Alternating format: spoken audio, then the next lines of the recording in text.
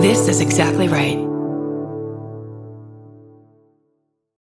This episode is brought to you by Shopify. Do you have a point of sale system you can trust, or is it a real POS? You need Shopify for retail. From accepting payments to managing inventory, Shopify POS has everything you need to sell in person. Go to shopify.com/system, all lowercase, to take your retail business to the next level today. That's shopify.com/system. Does Monday at the office feel like a storm? Not with Microsoft Copilot. That feeling when Copilot gets everyone up to speed instantly? It's sunny again. When Copilot simplifies complex data so your teams can act, that sun's shining on a beach. And when Copilot uncovers hidden insights, you're on that beach with your people, and you find buried treasure. That's Microsoft Copilot. Learn more at Microsoft.com/AI for all.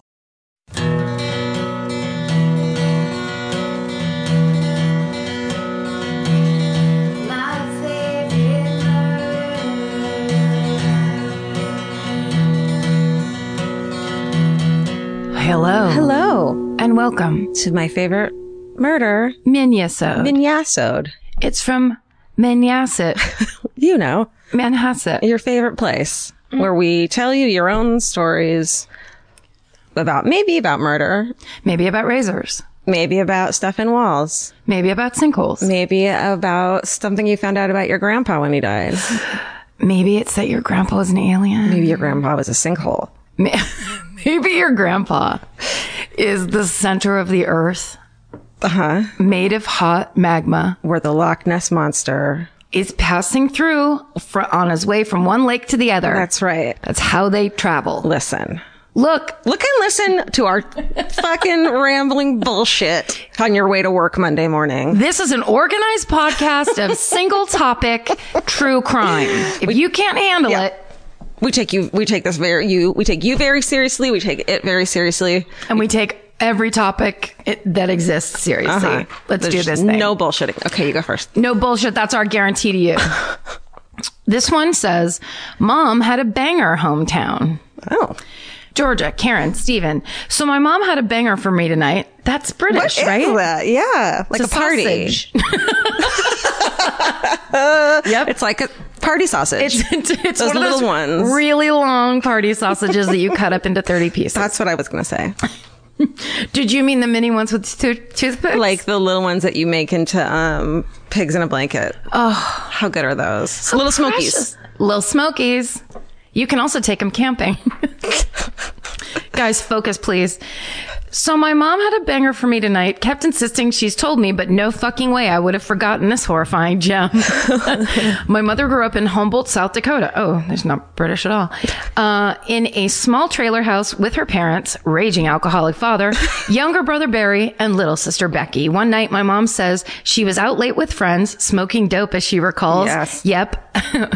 Brenda is the bee's knees. Oh my God. Mother's name's Brenda. There's no children named Brenda. No, that's done. 100%. The Brendas and the Carlas and the Denises and the Cheryls. Are not, you know what? Can you, okay, picture a little baby, little sweet baby. Mm-hmm. And now picture its name Barbara. That has always been to me like that. Like when I meet a person named Barbara, I'm like, you are a baby named Barbara. A baby named, although Barbara Gray, who is all of our mutual friends, I love her name on her. I think it suits her perfectly. It's so perfect. It's almost like a 80s sitcom named her perfectly. Yeah. And now we're bullshitting. That's the height of bullshit. But also if you haven't listened to the Lady podcast, right? That's how you're going to get to know Barbara Gray and her friends. That's why we told you this. Yeah, we planned it, we rehearsed it twice, and now we're executing it. And we did a great job. Okay, here's the thing about this email. Ready? Okay. So she's the bee's knees, smoking pot with her friends, comes home late.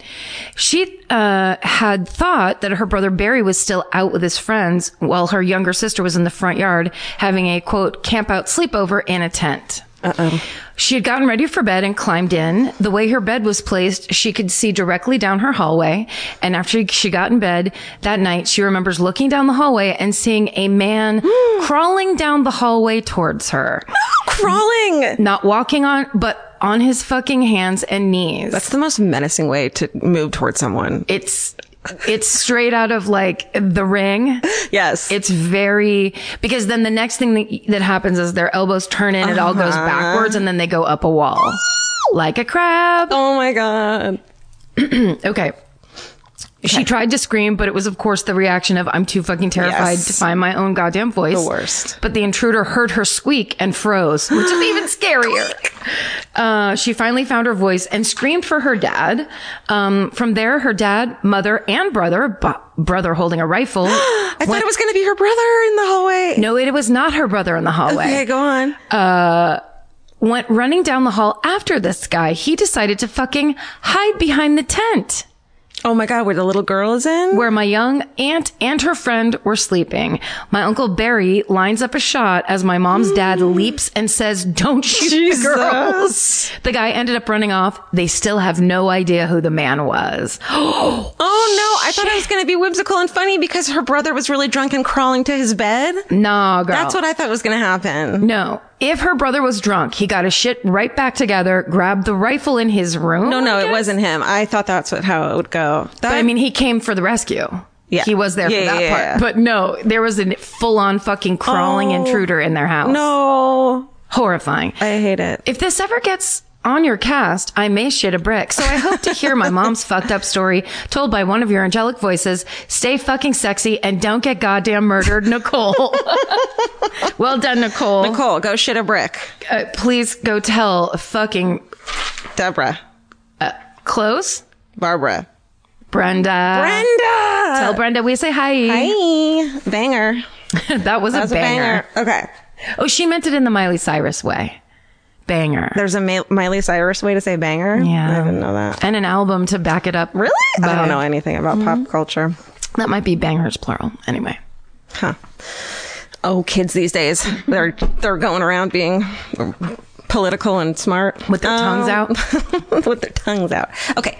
This is called Thrifted Murder Dress. Oh. Hello, everybody. Perfect. When I was but a wee lass, my mom was an avid thrifter. With no college degree and a small child to raise, she started selling thrifted goods on eBay. Think those teenagers on Depop, but circa 1999. I don't know what any of that means. Was that some kind of Korean reference? I think Depop, D-E-P-O-P, is like a vintage clothing selling app.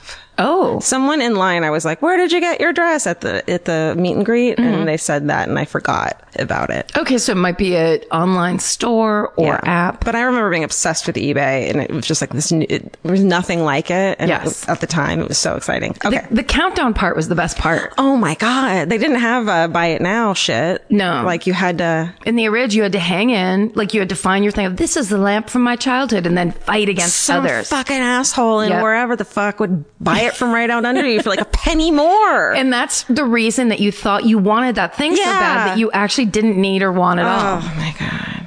Now we just... Okay. One day, she found a beautiful 1940s dress. The problem? It had blood stains and what appeared to be a hole from where someone got stabbed. What? Funny enough, she bought the dress despite its obvious flaws. At the time, she thought she could cut the zipper and sell it since there was a market for them, but she eventually got creeped out and threw the dress away. While we have found some cool stuff at the Goodwill since then, like $10,000 cash. What? I'm not joking. What? Tell us that story. Did you... New hometown requests. Yes. Random shit you found in like crazy places. Found things. Found thrift store things is awesome. Found thrift store things, maybe like anything found. Especially money. Oh. Big piles of money that you just kind of found. $10,000 cash. You would shit. That's a drug blazer. I thought you meant now we can buy that drug blazer we are always wanting. No, I'm talking about that fucking smart tweed blazer with the elbow pockets that smells a little bit like cigars. But secretly the person's a coke dealer? Exactly. Yeah, got it. Okay.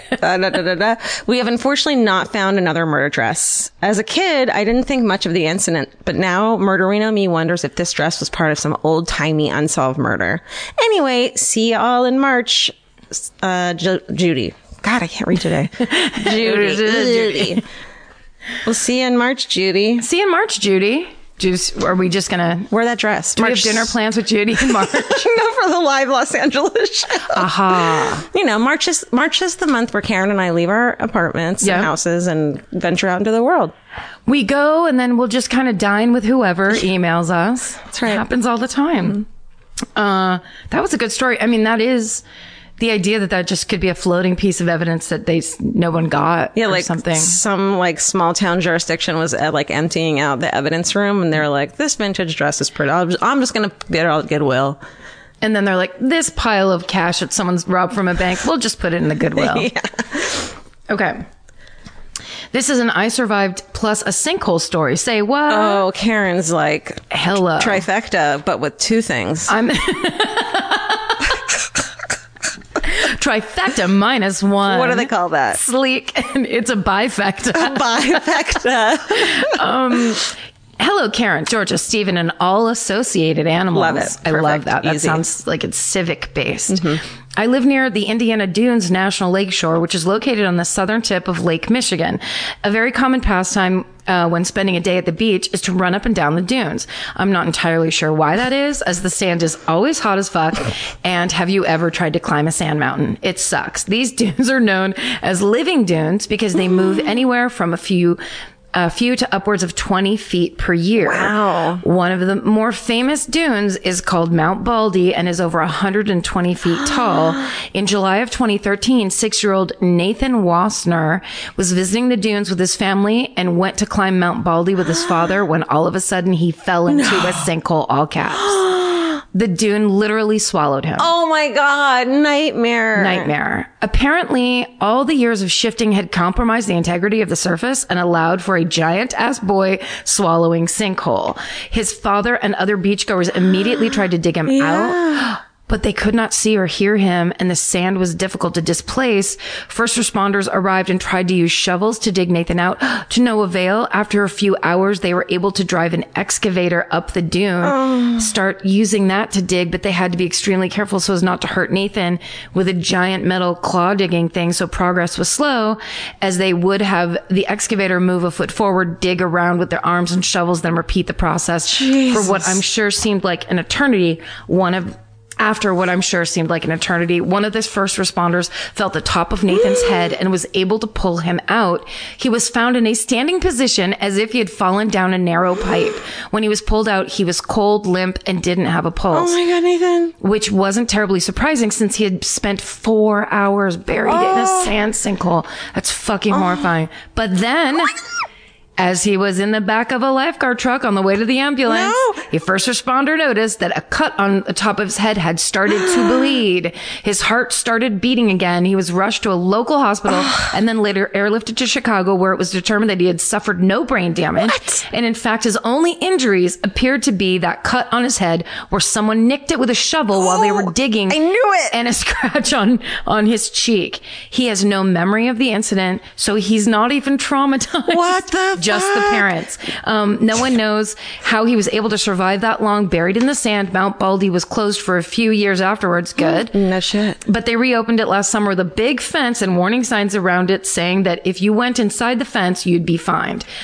Pretty sure the threat of getting buried alive inside a sand dune is more of a deterrent than a fine, but okay. Stay sexy and away from sand dunes, Kim. That scares me so much. That's nuts. But the sand dune angels saved him. Yes, they did. Also, can you imagine being this parent of like, the longer they search, you're just like, we're looking for my kid's body now. That is bananas. That, I have to admit, I read the first page of that. I did not read the second page. You didn't know. And I was like, Steven, you've got the whole world in your hands right now. I'm like, what is, but you know better than to lead us down the stony path of then the child just died in the sand. Right, Steven? Well, sometimes we like that. He knows it. Well, true. Okay. Sometimes it's just like... It printed out that way, too, so that made it probably worse. More dramatic, Because it was like you had to turn the page. Yep. I was not expecting that kid for Nathan to live. I really wanted him to be in a hidden cave. with Egyptian treasure. It's crazy that he doesn't remember it, because like I wonder if he was just like off on another plane of existence. His whole interior was like, we're shutting all of us down we're going to hold for 6 hours and we're going to be right back online. Do you need us?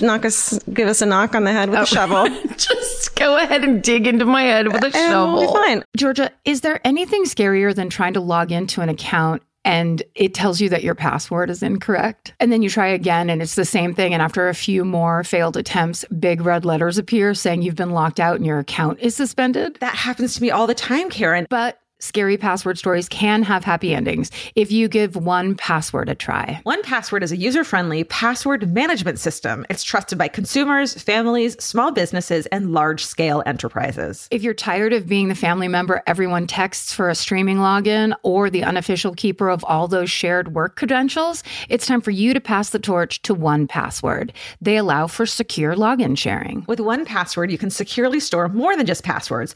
Autofill everything from usernames to payment details and personal info. They'll also notify you about potential data breaches. 1Password saves everyone time. And in many cases, that saved time equals money saved. The accounting department will thank you. Don't just listen to us. I mean, you should, but don't just do that. The Associated Press uses 1Password to secure their sensitive information in high-risk areas. Right now, our listeners can get a 2-week free trial at 1password.com/MFM. That's 2 free weeks at 1, as in the number 1, password.com/MFM. 1password.com/MFM. Goodbye.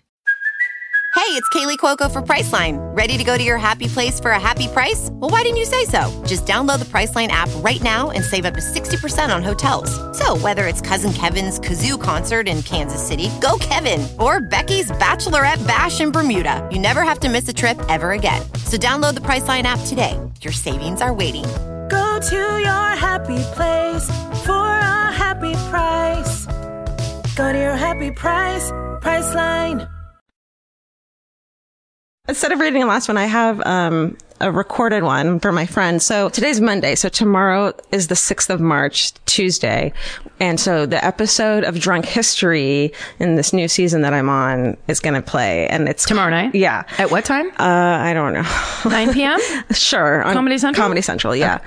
And so it's a special episode called Drunk Mysteries. And I got to do a murder. Nice. So I'm doing that. Check it out. And it just so happens that a friend of mine, a good friend of mine, is the editor of my episode, which is really cool.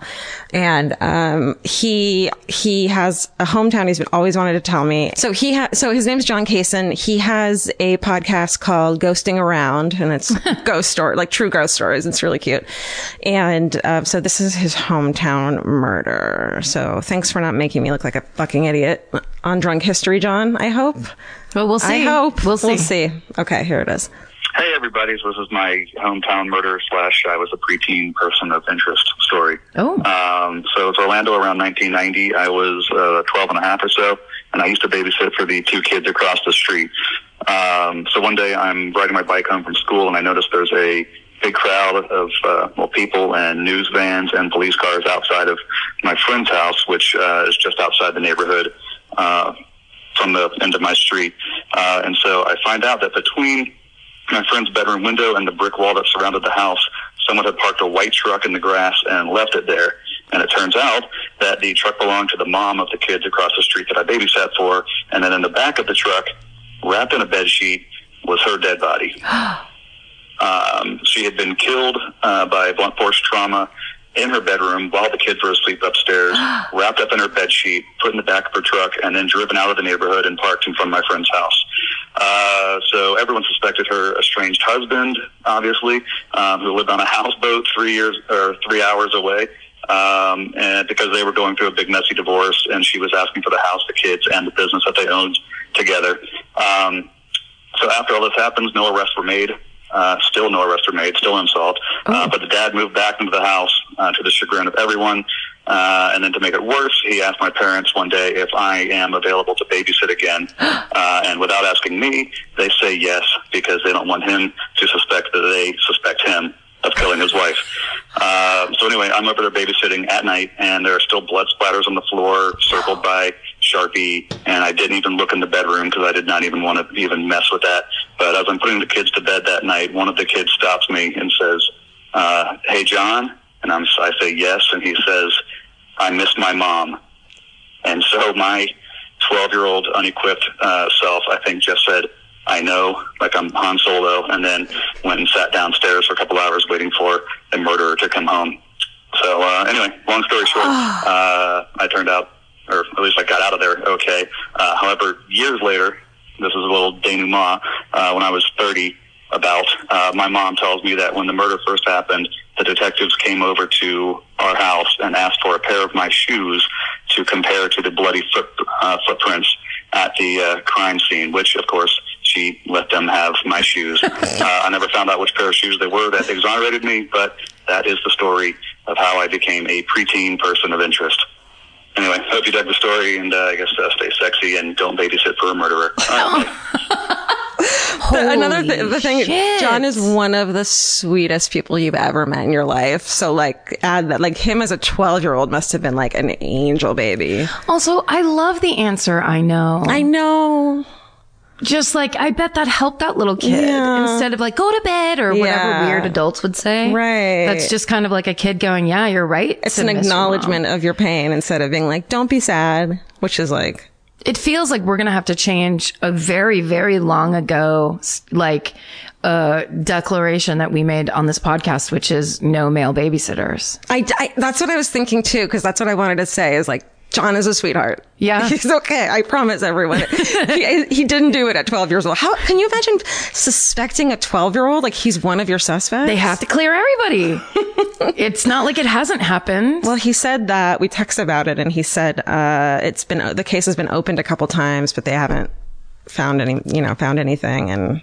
But the kids stayed in the house where their mother was murdered. Yeah. With blood on the wall, and the father moves. Like, that's so unhealthy for those children. Totally. Horrible. I guess, yeah. I don't know how they turned out, but it's super sad. Yeah. I like it though. I like a first person told is always fun. I mean, just especially like when it's exciting. someone you know and you're like he's been trying to tell me that story forever.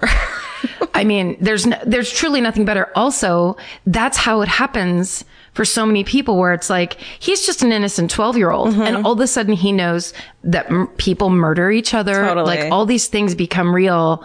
And he also gets shoved into a weird adult position. And his parents send him back over to a murderer's house because they don't want to be rude. Because they don't want to be rude to the murderer. That's fucking nuts. It's crazy.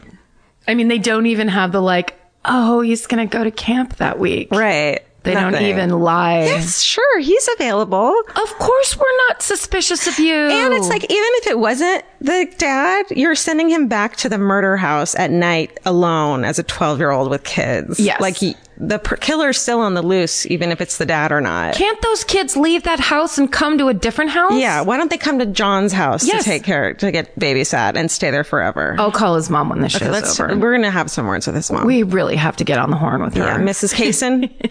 Case in point. But here's the thing. It's that exact thing that made him the great television editor that he is today. That's true. These are the things that build us. That's true. Is that it? Yeah, I think that's it. Send us your shit. myfavoritemurder@gmail.com, y'all. Yeah, keep it up. We love all these stories. We do. You guys are the best. Stay sexy. And don't get murdered. Goodbye. Goodbye. Elvis, you want a cookie?